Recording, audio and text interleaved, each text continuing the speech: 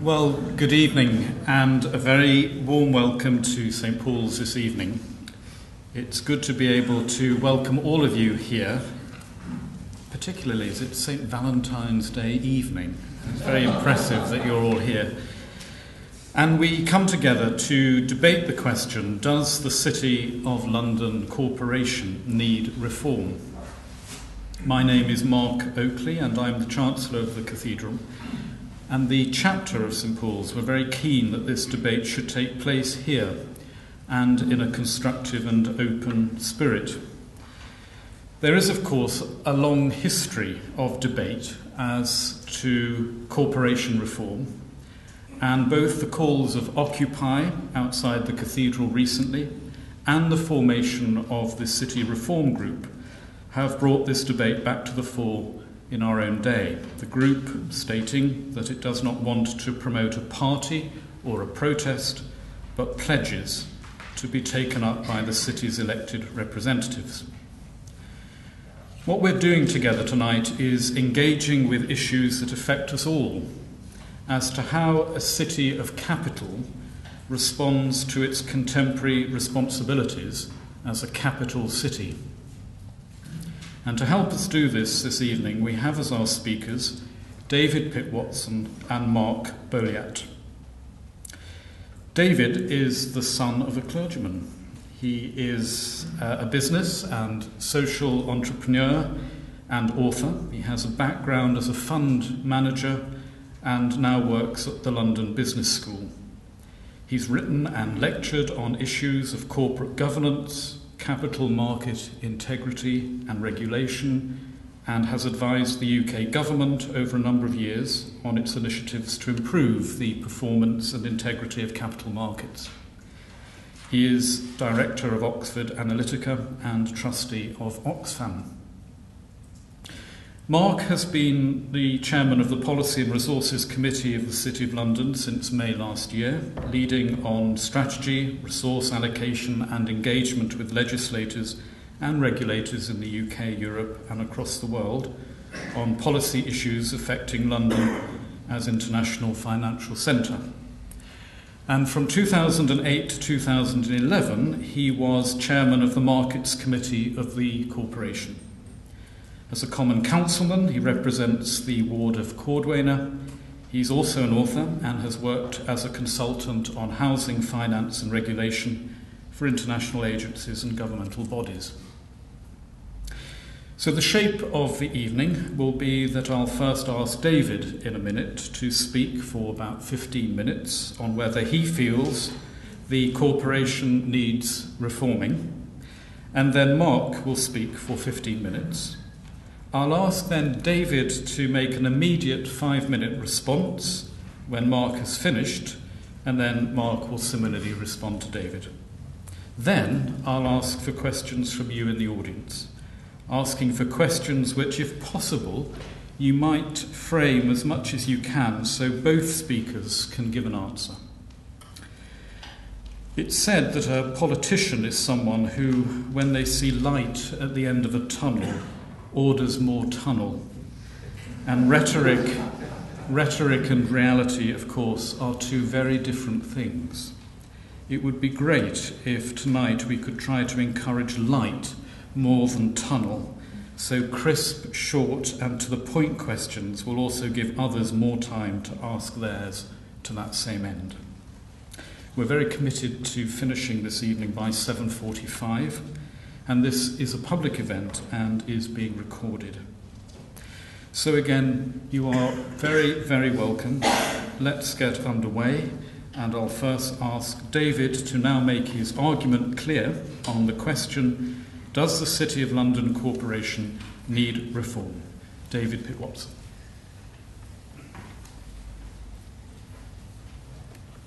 Mark, thank you very much. As Mark said, I'm the son of a Scottish clergyman. My father used to have a definition of a clergyman as somebody who talked in other people's sleep, and I will aim not to follow in that tradition tonight.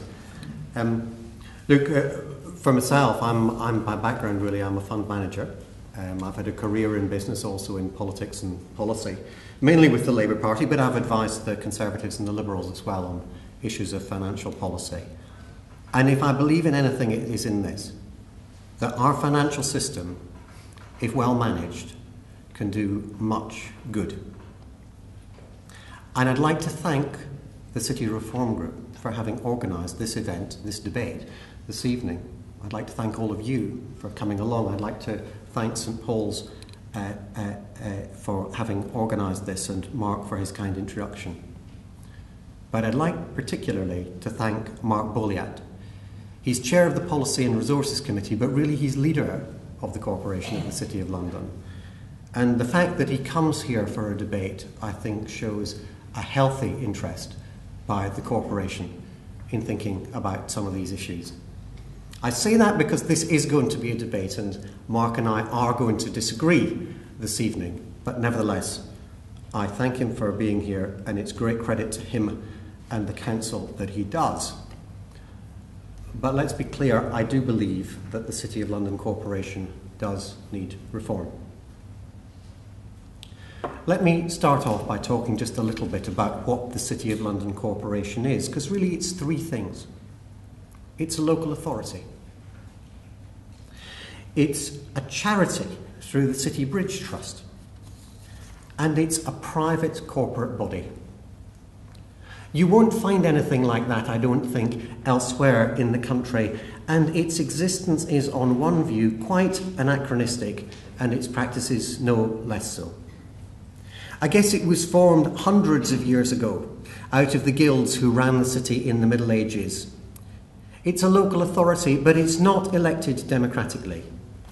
6,804 of the electors are city residents, but more than twice that number of the electors are appointed by companies who are based in the city.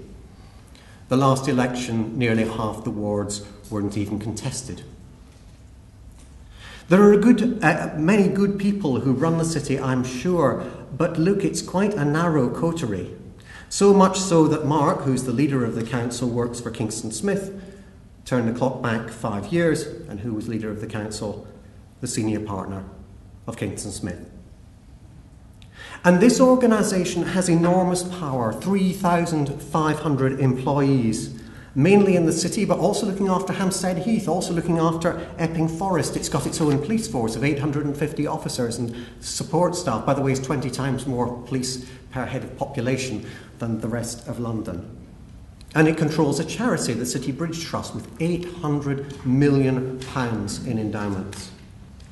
And it has its own private funds of £1.35 billion.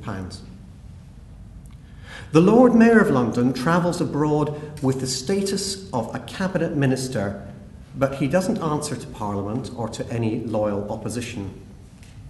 The Lord Mayor is also a lobbyist for the finance industry, with a budget of £12 million to do precisely that. So in one and the same person, someone of cabinet status and a well-funded industry lobbyist, but without accountability. Now, some look at those facts and they say the corporation should be abolished.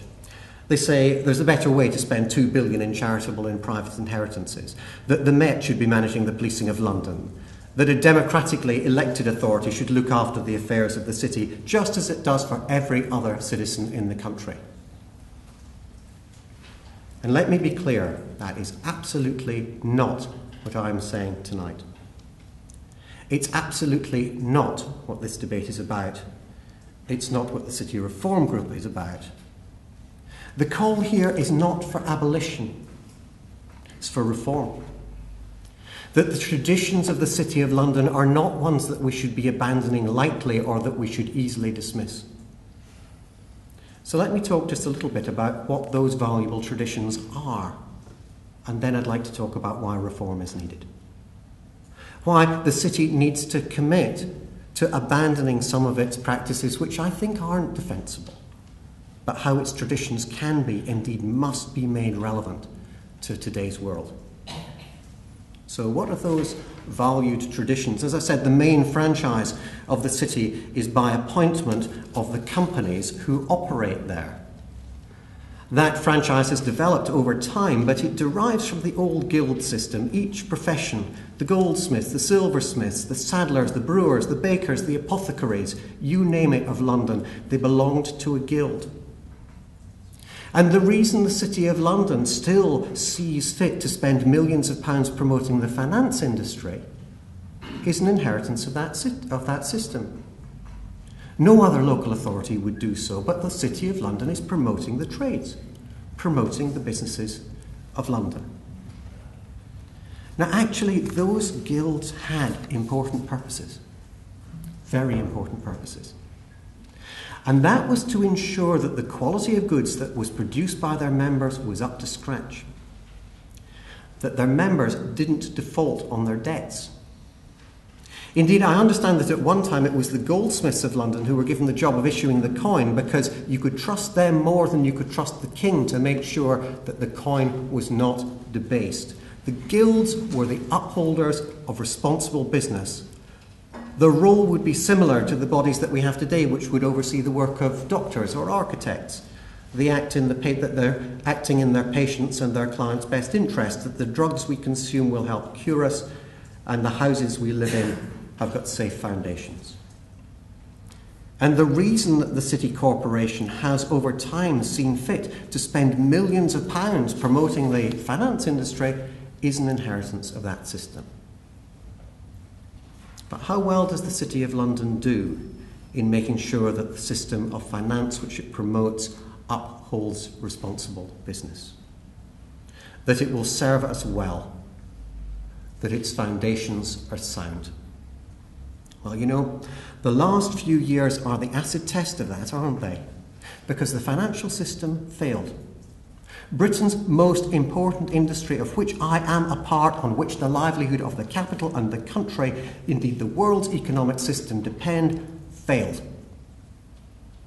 The industry on which the corporation spends millions promoting failed. Its business models were unstable and many of its practices were wrong. What did the city have to say about this? It recognised there was a problem.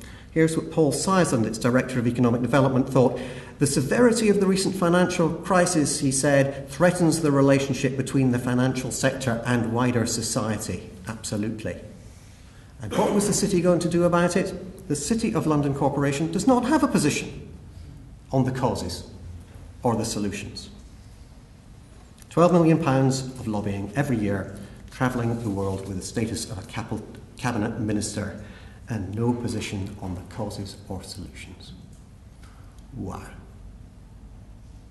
10 days ago, the Chancellor of the Exchequer made a speech about the need for reform. It was a speech generous to the city. He, like I, believe that the financial services industry is critical to the prosperity of our nation, that it should be held in high esteem, but he insisted rightly on the need for change, on the need for reform. Mark, it was you who responded to that speech on behalf of the city. What did you say? You said, your first sentence, you said, it's time to move on. No, it's not. It's time for reform. Just as George Osborne said, let's take the anger people feel about the financial system and build a system that works for us all. Just as Anthony Jenkins of Barclays has said this week, it's time for reform. Surely if the city is true to its traditions, it needs to lead that process. It's not time to move on. London's economic future depends upon the reform of financial services. So from amongst that £12 million which the city spends on promoting finance industry, let's spend time and effort in making sure that system works for us all. And it's not just in the way that it promotes industry that the city needs to change. It's also in the way that it manages itself. I talked about the three parts of the city: the local authority, which, like the local authority, the charity and the private corporation. Now, every local authority by law has to produce accounts, and so does the city. Every charity has to produce accounts, and so does the City Bridge Trust. Every private corporation has to produce accounts, full accounts. The city does not. Indeed, the only reason I'm able to quote some of the numbers in this speech is because following demands, including those from the City Reform Group, some summary accounts were produced in December. Any good public authority should be accountable. It shouldn't need to ask to be produced basic accounts. Yet my guess is that the City Corporation is probably the largest corporate body in the country that does not produce such full accounts. So, Mark, we need reform. We need openness and transparency so that we can have informed debate. For example, here's one point of debate that emerges from these figures. Of the city's private money, 5 million is spent on secondary education. 100% of that money goes to private schools. 100%. And here is why we need full accounts, because in the summary we are told the money is spent on scholarships to support able students from disadvantaged backgrounds. What a good thing to do. But that's all we're told. What else is the £5 million spent on? Because if you go to the accounts of the schools, they're not giving out £5 million of grants to disadvantaged students. It's just a basic point of openness, that those who elect the City Council should be allowed to know how it spends its money. We need reform, we need openness, we need transparency so that we can have that debate. And finally, let me come to the question of the franchise. Now look, of course it's anachronistic that companies get to appoint voters, but the law that allows them to do so has other very important stipulations. To ensure that that electorate is not chosen from a small group of people, the company that appoints them has to, and I quote, ensure the appointment which it makes reflects so far as is reasonably possible the composition of the workforce. That means secretaries, cleaners, caretakers, canteen workers, the people that work in reprographics. But if you care to look at the voter list, you will see that few such staff are ever included on the electoral register.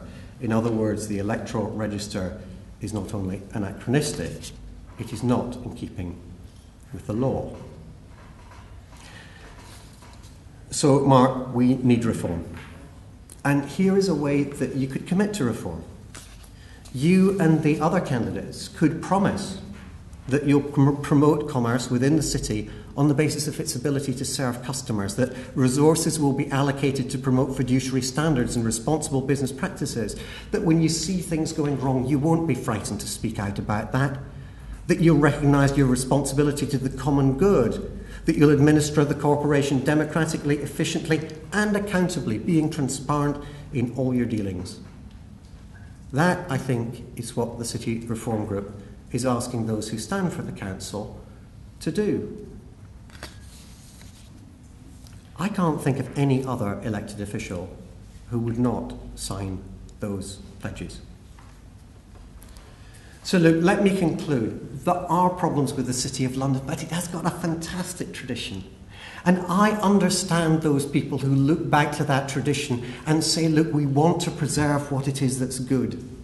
But you know, through history, there are many people who have opposed reform, believing that in doing so, they were helping preserve valuable parts of an old system. They believed that the alternative to reform was a comfortable status quo, and they have so often been proved wrong. The alternative to reform is not comfortable, it's revolution. The pledges of the City Reform Group are not an attack, they're a support for those in the city who want to do the right thing, who want the city to build on its best traditions, but to be fit for the 21st century. We know that the city is more than gilded coaches and men in tights. It's a hugely influential institution, set at the heart of our financial system. It should first be a force for promoting good business practice, because it's on the basis of that London will thrive.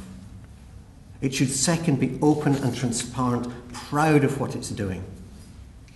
And it should be promoting the law and ensuring those who ought to have the vote. So it's not time to move on. It's time for reform. Thank you very much for listening to me.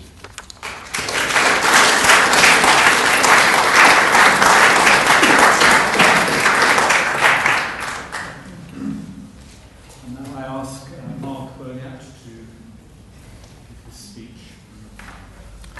Thank you very much, Mark, and may I say what a pleasure it is to be here. Almost the introduction was as if I'm being brave, and it's something we don't do. I'm ready to see anybody at any time who wants to talk about these sort of issues.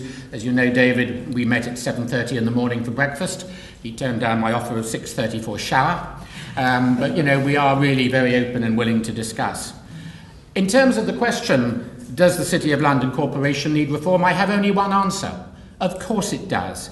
Every organisation needs constantly to evaluate how it is organised and make reforms to ensure that it is fit for purpose. But it mustn't do it to such an extent that it actually doesn't get on and do its day job.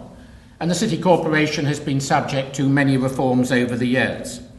There was a major reform of our voting system through an Act of Parliament, I have to say under a Labour government, in 2002, which removed the absentee vote, and quite right too, because there were people who neither worked in the city or lived in the city who had a vote. And it was that act, it's not long-standing, that introduced the concept of businesses appointing electors. And yes, it's a horribly difficult concept, but the city is different. We have 8,000 residents and 350,000 workers. And much of what we do is not just for the residents, and some of it is not for the residents at all. And Parliament considered it was right that those who work in the city should have a vote. Also, at that time, the number of elected members was reduced from 130 to 100, and then there are 25 aldermen. They previously were elected for life, and that was brought down to 6 years. So that was an Act of Parliament. Major reform, took a lot of time, a lot of energy. And we've done our own internal reforms in the city. We undertook a ward boundary review, and if you're an elected member, there is nothing more exciting than a ward boundary review. Believe me, it really gets people going. We have had an internal governance review that's brought our committee structure up to date, and we've been looking at the requirements for people to stand as an alderman, and the likelihood is that we will remove the current requirement for candidates for an alderman to be a magistrate. Now, I'd assumed from the title that perhaps we were talking about something more radical, the abolition of the City of London Corporation, its functions being subsumed by our neighbouring boroughs or by the GLA. And there's any number of options that armchair politicians can play with on this. Now, in fact, David didn't talk about that. What I got from him is that he wanted reform, but I didn't hear what the reform was. I heard about pledges, but none of them about what changes do we need to make in the structure of the City of London Corporation. But we'll come back to that, no doubt. Now, I would say that radical reform, the sort I've talked about, perfectly feasible, but they would serve no purpose and would be damaging in a number of respects. It would take forever to get the laws right.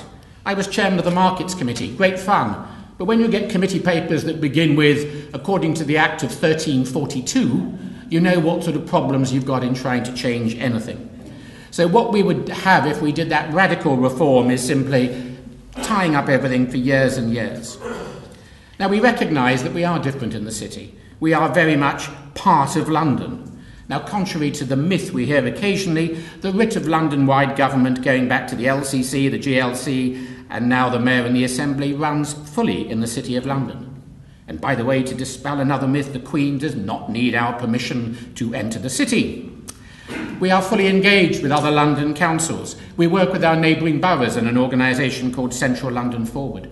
Each year, the City Bridge Trust make grants of £15 million to help charitable projects across London. And in the last year, we've committed £5 million to projects to deal with employability.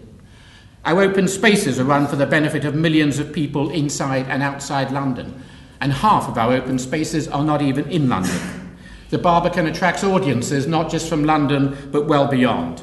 The City of London Police is not a private police force, it is the national lead force for fraud, and the reason there are hundreds of officers is that they're working on fraud in relation to the whole of the United Kingdom. They're not all pounding the beat around the Barbican. The hospitality that we provide to visiting heads of state and government ministers is not on behalf of the City of London, it is on behalf of the nation. And we can do these things only because we have the money to do them, through the City Cash Fund of 1.3 billion and the Bridge House estates of about 800 million. These funds have been built up over many years by careful investment and management and a pretty rigid rule of spending only the income. Can anybody think of another local authority that would not have spent the money?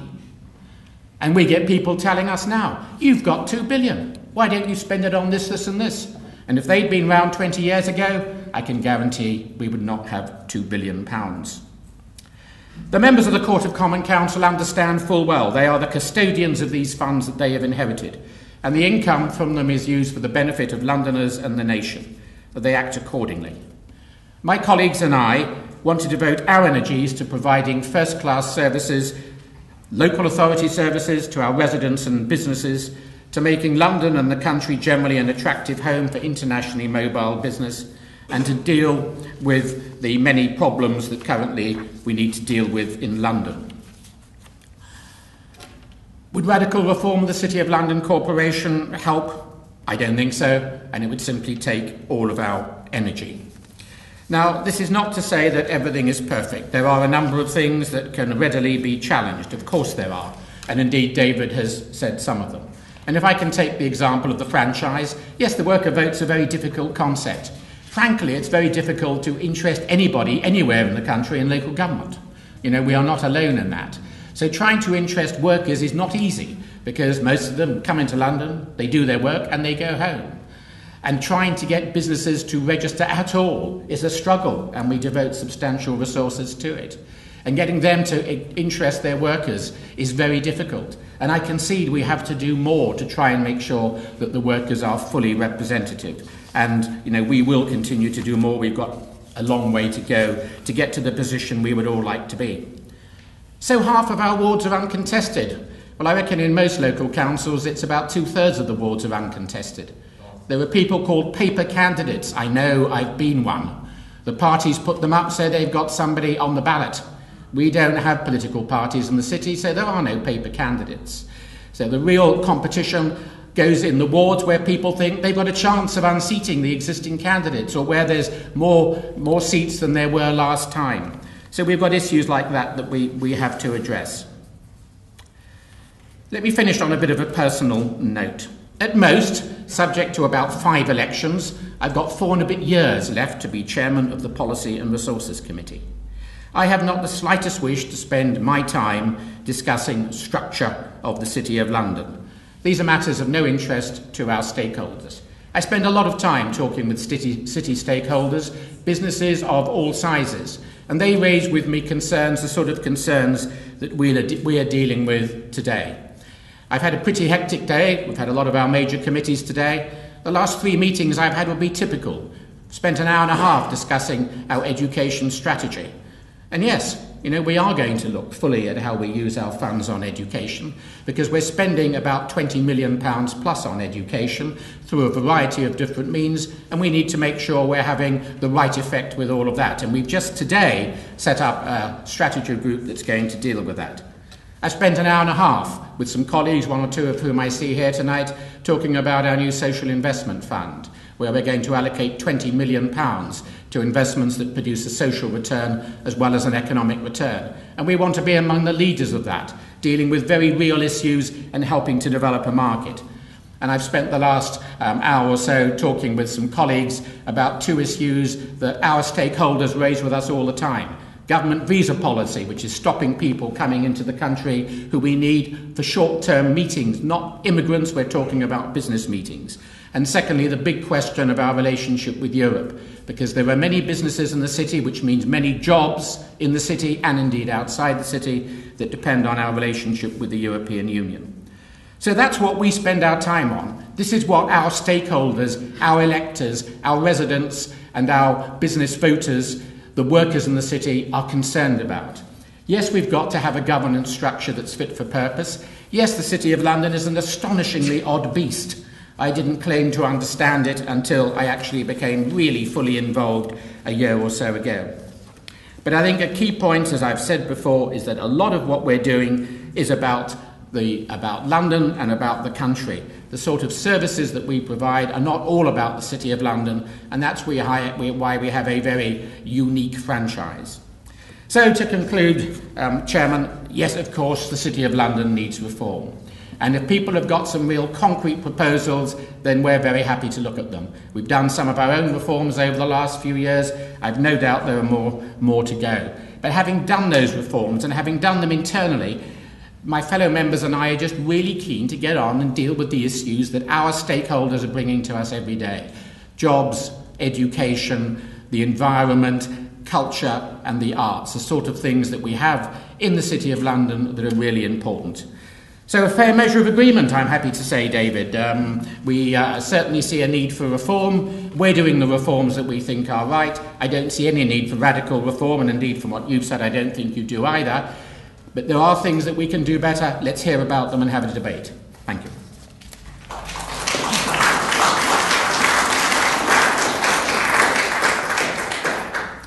So I now ask David for a 5-minute reply to that speech. Mark, thanks ever so much. I did think I was going to have a debate about does the City of London Corporation need reform? And we have full consensus on that. And the answer, I'm pleased, is yes, it does. What Mark didn't hear, though, was the specific things that I was asking for. So let me be very clear about what those are, and then perhaps in his summing up, Mark can answer these. The first is this, Mark. Will you publish in full the City cash account, where the 1.35 billion is invested, how the income from it is spent? In full, yes or no? A simple request. A second simple request. You know, the city has had a really rather wonderful project that it started last year. It's called Investing in Integrity. This investing in integrity, I think, is something that would be critical and terribly important for the financial services industry, and that if you're spending £12 million on promoting the financial services industry, you would be funding big time investing in integrity. But the forum that is responsible for taking this forward sends out its brochure saying that for its work to go forward, it will be necessary for it to secure funding.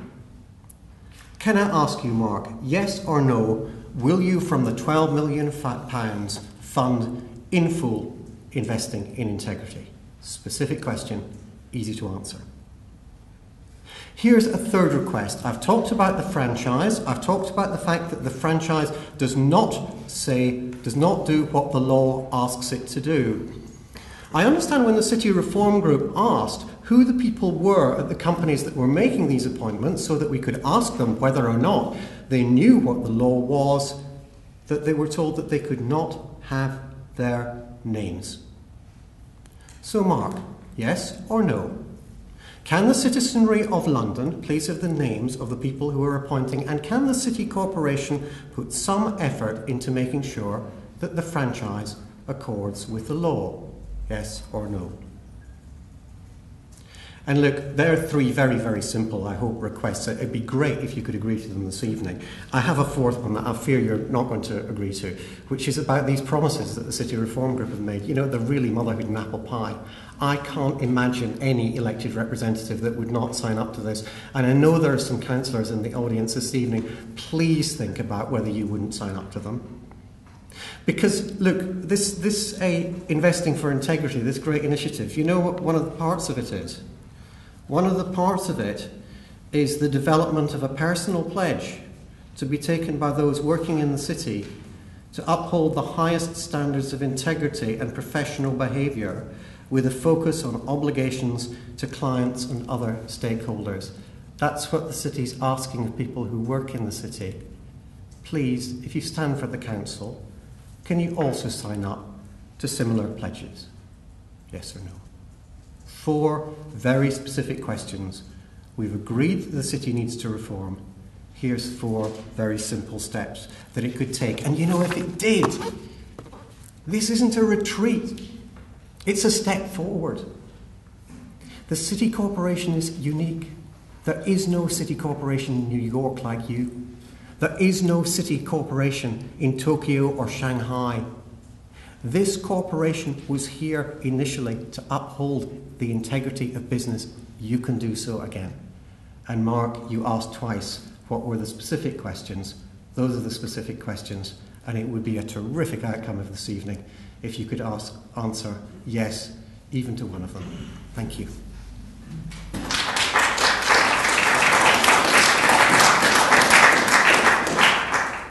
Thank you, David. I'll do my best. Let me just respond to one or two things in your speech. First of all, I do not work for Kingston Smith. Let me dispel that myth straight away. The implication clearly had been this is a cosy relationship. One does not have a cosy relationship with Michael Snyder, who is the senior partner. The reality is that in 1999, before I'd heard of anything to do here, I ran the biggest trade association consultancy business in the country, and my competitor was a firm called Kingston Smith. And now I no longer have any time to work for a living. I simply shoved my business into Kingston Smith. I do not work for them. Ooh. Second myth, the Lord Mayor is not a cabinet minister. By travelling as a cabinet minister, it means he has a car to meet him at the airport and he stays with the ambassador, for heaven's sake. I have to say, even I get that, but I don't claim to be a cabinet minister. It's a status point. He's not a cabinet minister. He has no power to do anything on behalf of the government, and if he did, he would be in deep trouble. And I see a sheriff nodding wisely at that. So a couple of points. Let me deal with the specifics. First of all, city cash. Okay. This is one issue that we feel the only reason for not publishing it, it will take away something for people to fight for. I have not the slightest problem with publishing every single thing that we do, because once you do that, people aren't interested. Now, what we did this year was put it together in a little booklet, a summary. If you want to know how the money is spent, it's here. Okay? It's here. The city strategic budget, 40 pages on the city cash expenditure. If you want to know what happens with the economic development expenditure, we don't spend 12 million on promoting the financial sector. That's the total budget of our economic development office, our public relations office, probably the Mansion House, and a lot of other things. A lot of that work's got nothing to do with promoting the city, in the sense that you have promoting the financial services industry. Most of it is about getting business into Britain. My 9 o'clock meeting tomorrow for 3 hours is with the Polish finance minister. Am I promoting the British finance industry? You bet, because we want jobs in Britain in the finance industry, and we want the support of Poland in what we're doing in the European Union. So no apologies at all. In terms of where is the money in the city cash invested, and will we publish the full accounts, where it's invested is £0.463 billion is invested in equities and securities, and £0.883 billion is invested in property. We will look at publishing full accounts. The difficulty on that is simply the valuation of the property. We have no problem in principle with publishing everything, but I actually chair a property company, and we publish, to publish the full value of our property, we have to have each property valued. That costs a lot of money. So the issue for us is, are we prepared to spend a lot of money valuing properties that we have no intention ever of selling, that are held as an investment, in order to say instead of 0.883 billion, it could be 0.881 billion, or it could be 0.896 billion. Is this what people really want to know? And I don't know what the cost of it will be, but that's something we will look at. But I have to say, in principle, I have no problem whatever with publishing the full accounts, but the notion that there is some secret document, that we have all of this information and we're not letting anybody have it. The best way to get anything published in the city is to mark it secret. And if you mark it top secret, you get it out straight away. If you want to make it secret so nobody knows about it, you issue a full press release and you publish 140 pages of line items on what we spend. But you will publish them, Mark. No, so what you're saying to me is, will we spend, 100,000 or whatever on the cost of valuing properties to the last penny, and on the auditing that would be involved, in order to give a more precise figure than 0.883 billion. That it is not just money that can just be chucked in. We will certainly look at it, and I see the Chairman of Finance glaring at me as I speak. So it's not an issue of principle. Believe me, I just want everything published. I cannot see any reason for not publishing it in principle, but I do have a problem with spending a lot of money to satisfy what about 5 people have asked us to do. Do my stakeholders, do the people who pay the rates, come and demand publication of the city cash accounts? No, they don't. We've had about 5 people ask about it. So we've got to judge that. It's purely a matter of the cost on all of that. The point you've made about the business vote, I accept the point. I accept it is very difficult. I accept that we are not perfect. But the amount of work that goes on from individual members as well as officers in the city to try and get businesses to sign up. You asked, I think, a specific, can we give you the names of the people we contact? I would imagine there's an issue about privacy there. We ask for a contact from the companies. Actually, it's quite difficult to get them in some cases, and when you go to them the next week, they've changed. It really is a permanent job for us to try and keep this database up to date. No other local authority anywhere in the country tries to do it. We think it's worth doing, simply because of the unique nature of the city, as I've said, with 8,000 residents and 350,000 workers, and a load of functions that go way beyond the City of London. So, absolutely, and indeed, well before this debate, we're very conscious that we need to do better in getting the workers registered. But the difficulty also, this year it's been a bit easier because people know there's elections. Next year, businesses saying, hang on, when's the election? 2017, come back in 2016. So, David, we will do our best. As for the expression about moving on that came from me, I must sack my press officer if the impression... Hello, Greg. If the impression was given that this isn't important. I heard myself... Sorry, that sounds a bit daft. I was on The World at 1, and I thought I was fully supporting the Chancellor. And by move on, yeah, absolutely. Accept what's gone wrong, deal with it, and move on. It didn't mean ignore it. And certainly anybody of my colleagues looking at me now, there's no way that I would suggest that is actually the case. And let me finally finish up with the pledges. I'm very clear. I make pledges to my electorate and to nobody else. And to suggest that I should sign up to the pledges of an organisation that is secretive, looking at its website, as I did tonight, under the heading of who are we, there is not a single name. So, why should I sign up to an organisation that is not transparent? And as for its finances, it's got to donate here. I don't know where I see the finances of the organisation.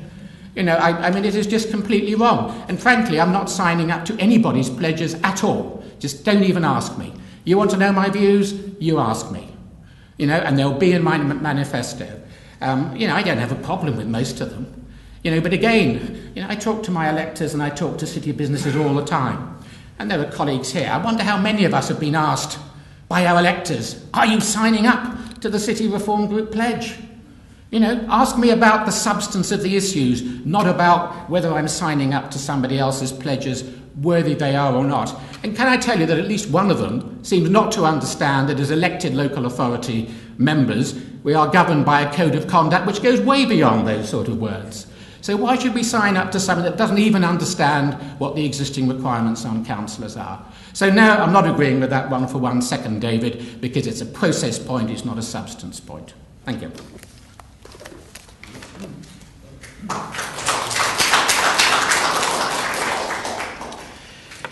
So now it's your turn, ladies and gentlemen, to ask questions. I'm going to ask you, please, to raise your hands, and I will pick people out and hopefully get through quite a lot. We have half an hour, and as I say, it would be very helpful if you could frame your question so that both Mark and David can answer it.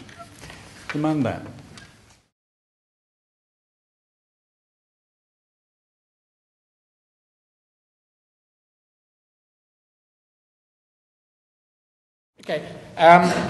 Okay, first of all, the franchise. Can I say this was not put in by the City of London? Okay, it was put in by an Act of Parliament by a Labour government. So it's not ours, and it doesn't go back centuries, it goes back to 2002. And it comes back to the point that we have 8,000 residents and 350,000 workers, and much of what we do is in the interests of the whole of London and the nation. Yes, I know Westminster extremely well. Westminster does not have that sort of ratio. It has, I'm thinking from memory, whether it's 200,000 population or is it not that many? I'm hoping somebody's going to nod wisely. So that's the point. It's simply that our ratio is very different. In terms of, I'm going to say, I'm sure there were vicars who stand before their flock on a Sunday and say, why aren't more of you here? I'm the chap who's standing. I'm doing it.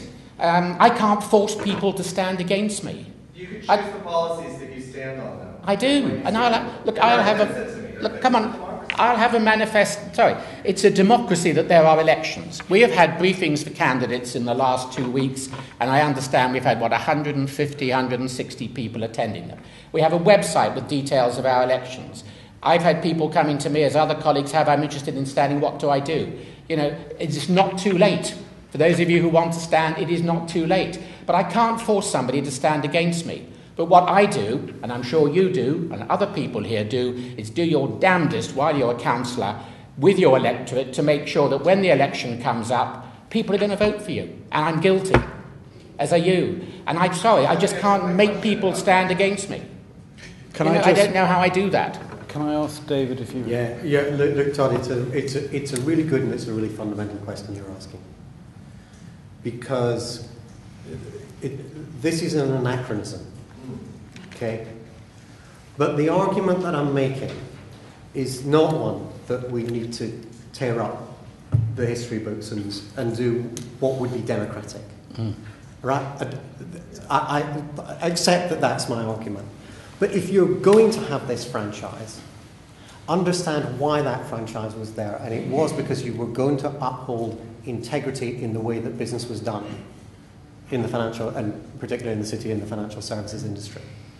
And look, maybe the debate you're raising is a really good debate, but the debate we should not be having is whether or not the city has got a responsibility for upholding the integrity of the financial services industry if it says that 15,000 of its 22,000 electors are people who are appointed by businesses that are in the city. If it does that, your argument absolutely holds. But if it can show that it can use that franchise as a way of leading us in this point of crisis, this point of lack of trust, if it could even provide the funds from its own resources for its own project in investing in integrity, that would be a step forward at least, wouldn't it?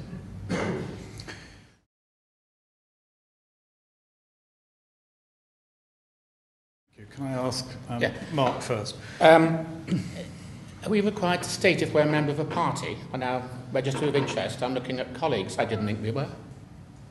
Edward, you know all about these things. Sorry, what was the question?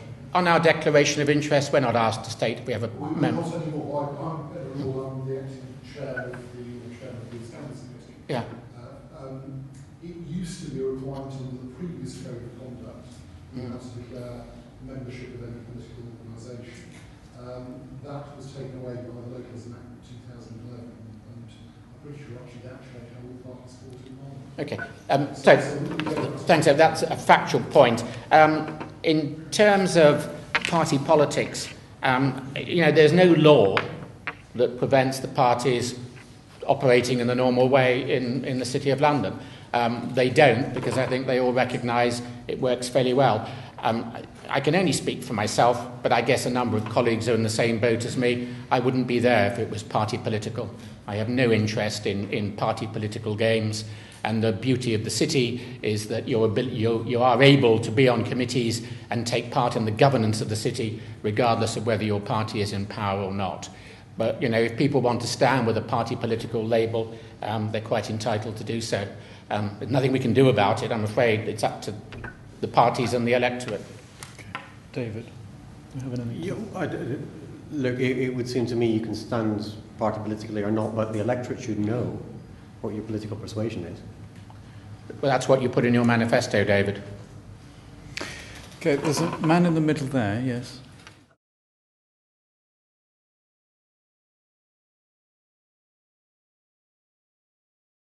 I think I need to ask, are you talking about us as members of the Court of Common Council? I'm talking about the general standards of integrity within the financial sector. Okay, so I'm going to stand up because I think people at the back can glare at me. Glare at them a bit more easily. They're very different, and yes, we do a lot in respect of the financial sector, but, there are limits, and David and I had a very helpful discussion about this a couple of weeks ago. We're not a governing body, we're not a regulator. Most of the financial sector is not in the City of London. You know, it is. So the answer is probably nothing. No, it is not nothing. It is absolutely not nothing. Now, over the last couple of years, the financial sector has been absolutely in the firing line, or bits of it. Actually, it's really the banking sector. Next week, it could be the fund management sector, David, as we've discussed. Some time ago, it was the insurance sector. Today, it's the supermarkets and the horse slaughterers. And tomorrow, it could be anybody else. Now, that has damaged the UK. It's damaged the city's reputation. It's damaged the banks concerned. It's caused a lot of jobs to be lost. So what do? We can't dictate to anybody. Among the things we do is facilitate debate, facilitate discussion. We engage with all of our stakeholders on that, and we do our bit. Now, if I stood up tomorrow and made a long speech about the financial sector's all terrible, it should do this, this and this, yeah, I can do it. I'm not certain what it would achieve. But we do engage, we encourage debate, we recognise the need for reform, and we add our bit to it. And because we're seen as neutral, we're able to host events and host, whether it's speeches or small discussions over breakfast or dinner, that all help point in the right direction. So we accept we have a responsibility there, and that's one that goes way beyond being a local councillor. I don't think you would expect a councillor in a farming constituent to say he's responsible for adulterated meat. But we do our best, and I think there's more we can do. David? Well, why don't you just publish your accounts? You don't need them to be audited, Mark. I was a partner at Deloitte, actually, for 12 years. It doesn't cost you anything to publish unaudited accounts. That would be part of integrity. Pay for investing in integrity instead of paying for the next Lord Mayor's banquet. But by the way, if you're worried about who the City Reform Group are, our chair is over there, the man in the dog collar with the specs. We're just a group of people that thought that this issue of integrity was important. But I think it's the things we're asking for. And make the promises as well. Because I'm not pretending I know everything that the city should do. There are some people here who are councillors and they have put a lot of their life into the city. I deeply respect them for that. But I am saying, look towards a further horizon. There's more to be done here. Let's promote integrity in the financial services industry, and let's start with the city.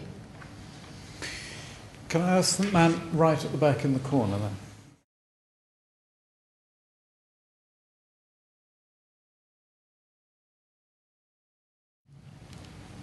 Well, I think the Nolan principles are absolutely fine.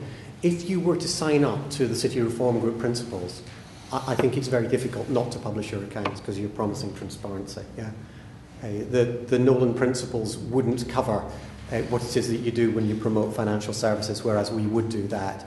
But look, they're entirely consistent with the Nolan principles. Do you have anything to add to that? So we keep coming back to publication of the accounts. I'd say personally, for heaven's sake, I wish we'd published them forever, because there'd be no discussion. The notion there is something secret. I've told you what's in them. We'll have a look, but really, I'm passionate. I'm really passionate about dealing with education, housing, and employability. I'm not passionate about publishing the city cash accounts.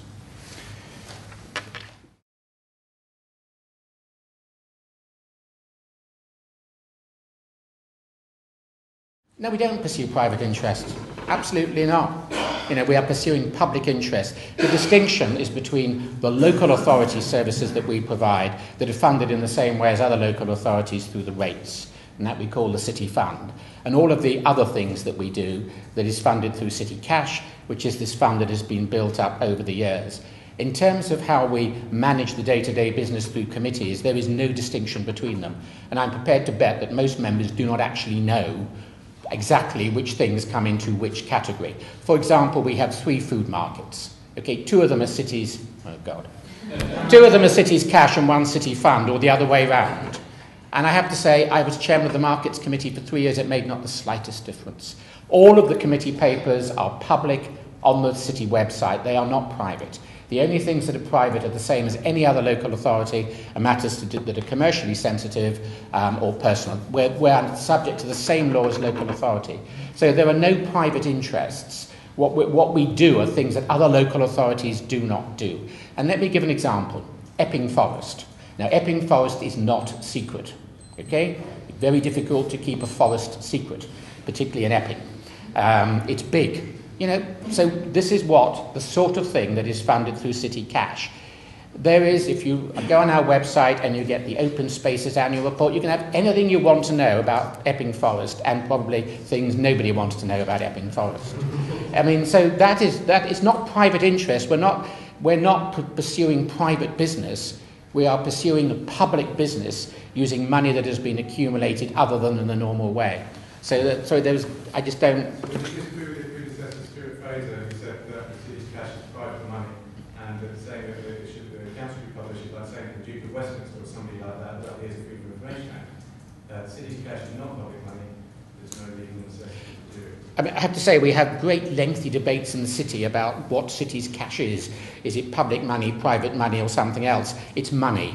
Okay, it is not normal local authority money, but the way we spend it is like everything else. It is done by committees that meet in public, with papers that are public. So I don't see what the problem is. We really, we have to, in terms of publication, again I repeat, I have no problem with publishing everything and a bit more. Because it would stop the debate and let us get on and talk about real issues. It is simply, you can't just publish unaudited accounts. That would not, our accounts they're audited of what we have, but what we don't have is a valuation of the properties. Yeah, but sorry. We're going to have to. Yeah. I'm going to ask David to comment. Maybe I can.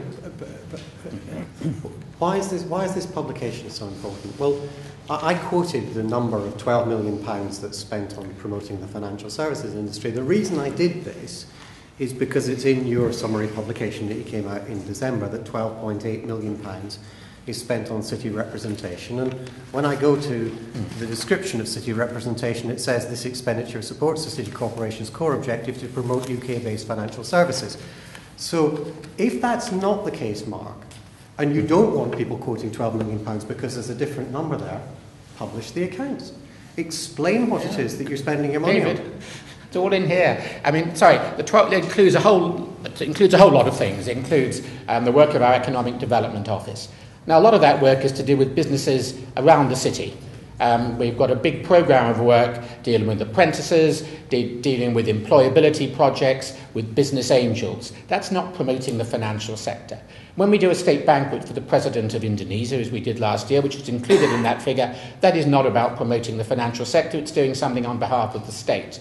So we're doing a whole lot of things. We're promoting, for example, what goes on in the Barbican. We're promoting what goes on in Epping Forest. Now, when we're promoting Epping Forest again, that is nothing to do with promoting the financial sector. So, yeah, we can provide a full breakdown, and, we will do this. Just do that, Mark, because you've got another category called economic development here, which is a further 3.7 million. Yeah. And if that's what you're doing, then just explain, because Epping Forest is somewhere else. So just do clear accounts that people can understand where you're spending money that is for the people of London. We agreed the business plan today. It was a public document at a public meeting. The data is there. Okay. If you want it, it's there. Just ask us, and it's there. It's in this document, public document. Okay, can I ask the lady right at the back, the woman at the back?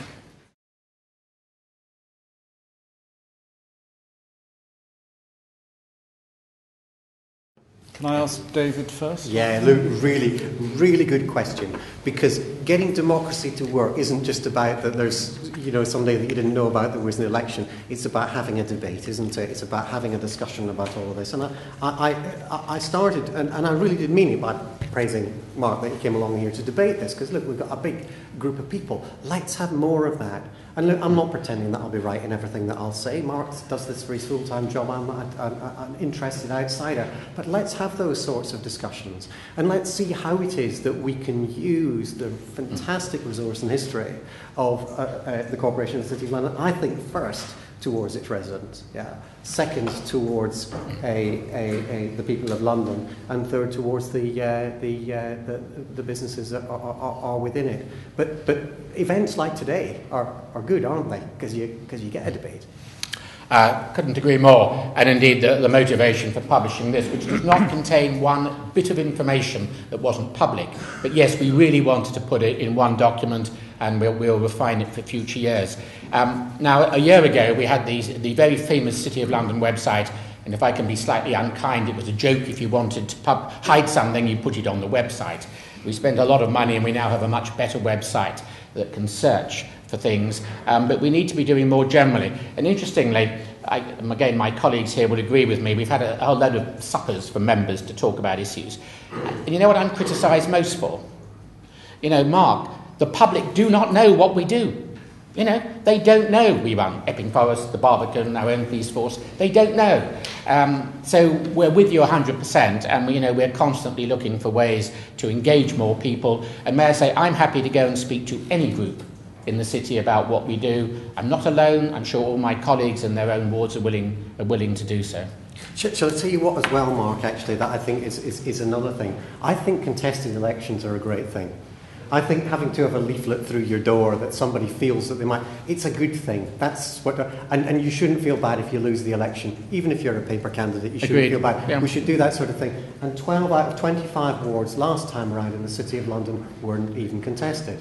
So how about let's get a lot of candidates and contest it? Look at me, I am one. You're right. Can I ask the man here in the white?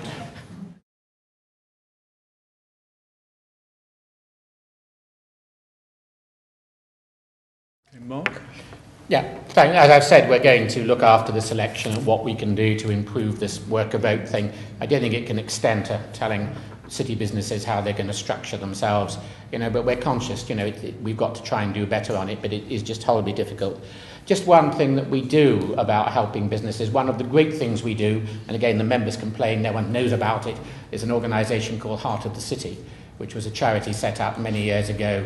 The lead was taken by Eddie George, Governor of the Bank of England and the Lord Mayor at the time. And what that does is help city businesses develop community programmes, and it does it through mentoring arrangements. It's incredibly successful.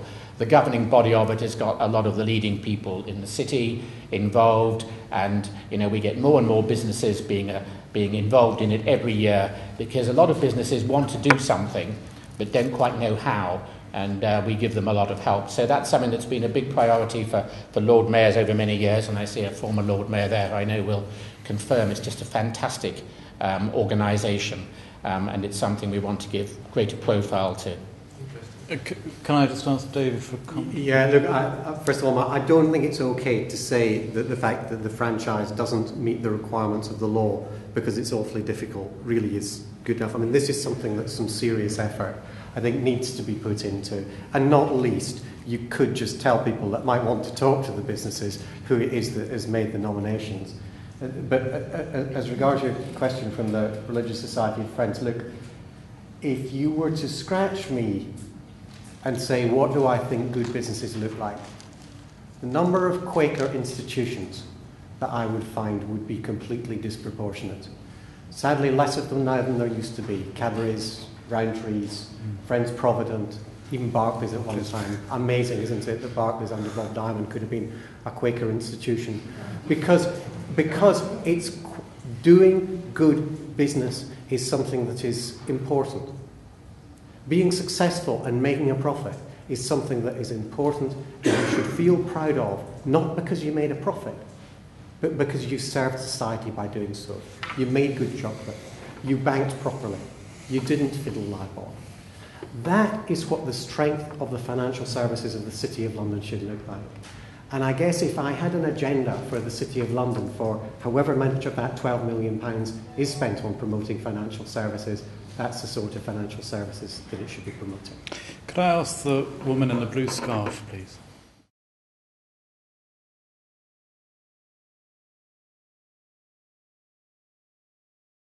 Yeah, good question.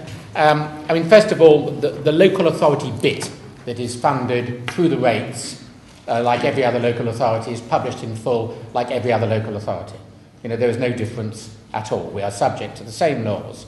So that bit of it that is, say, funded by the ratepayer is absolutely, published. The bit where we have a different form of accounts is the fund that has been built up over many, many years of city cash, which is not a straightforward local authority fund. And I've said the expenditure bit, what we publish is already, and again, it's in the strategic budget or it's in the accounts of the various organisations, the individual accounts, say, of the Guildhall School, or the accounts of the open spaces, all the detail is there.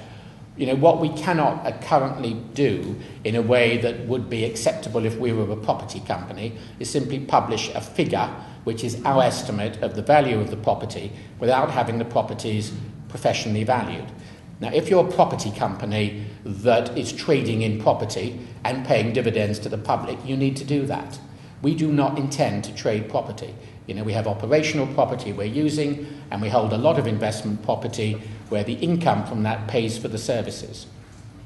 So, you know, I mean, if we could easily publish the accounts, you know, without incurring a great deal of cost, we would do so. It's nothing to do with freedom of information. You know, forget that. If you want the information, if we can reasonably provide it, we will. But we will have to look at that later this year as to whether we go for a full valuation of properties. And I'm not an expert on this, and I may be getting this not wholly right. But, you know, that is the issue. But I really can't think it's a burning issue of whether the figure is 0.8 or 0.9 billion. What matters is the income. The income from those properties, that's what we spend. It's really not a burning issue, Mark. That's absolutely right. And I don't think anyone's going to give you any criticism at all if you get the number wrong, because it should have been 0.9 and it was 0.8. And indeed, I think you'll find lots of private companies publish their accounts in full but don't revalue every 2 or 3 years because they don't need to, because they don't have shareholders. But you presumably do have accounts. You presumably do have something that's got a list of all those properties that you own. Why not just publish that? It doesn't need to be audited. You could do that in a straightforward way. And the reason that you should publish accounts, the questioner had it absolutely spot on. You see, because the reason that you publish accounts is to give an account of what you're doing, to show what it is that you've done, so that people outside often don't need to look at the accounts because they know that you've given an account. That was why accounts were originally set up for private companies. It's why they're set up for set up for local authorities. You know, I'm a trustee of Oxfam. We give an account of what we do for extremely poor people. None of those extremely poor people read those accounts. But I, as Treasurer of Oxfam, think it's absolutely fundamental that nevertheless that report is made and that we've thought about how we give an account. That's what you could do tomorrow. I'm afraid time's coming to an end, and I'm having a David Dimbleby moment here. I'd like to ask you, do you think, put your hands up please, do you think that the corporation ought to spend money on getting its property valued in order to publish its full accounts? Hands up if you believe that it ought to. It doesn't need to. Obviously, it has to value it anyway for them. It's a figure in the accounts. Just publish the list of the properties that need to value them. Okay, let's rephrase the question. Who believes the full accounts ought to be published? Put your hands up. Okay, thank you very much. I voted for that. You voted for that. Good. That was it's on camera. I'm afraid it's 7:45. I'm afraid, ladies and gentlemen. But just to end, I would quite like to ask both Mark and David if there is something that you have learnt from this debate tonight that you want to go away and pursue. Can I ask David first? Yeah, I think through this debate two things. I think from the questions from you and the audience, there is an interest in all of this sort of stuff when these issues are raised and when there's a debate. And I think that's desperately healthy. And then there's another thing that I think, which is I don't think Mark is a million miles away from seeing that there is some reform that needs to take place. And that there are some others perhaps in the audience today who think that a reform might need to take place.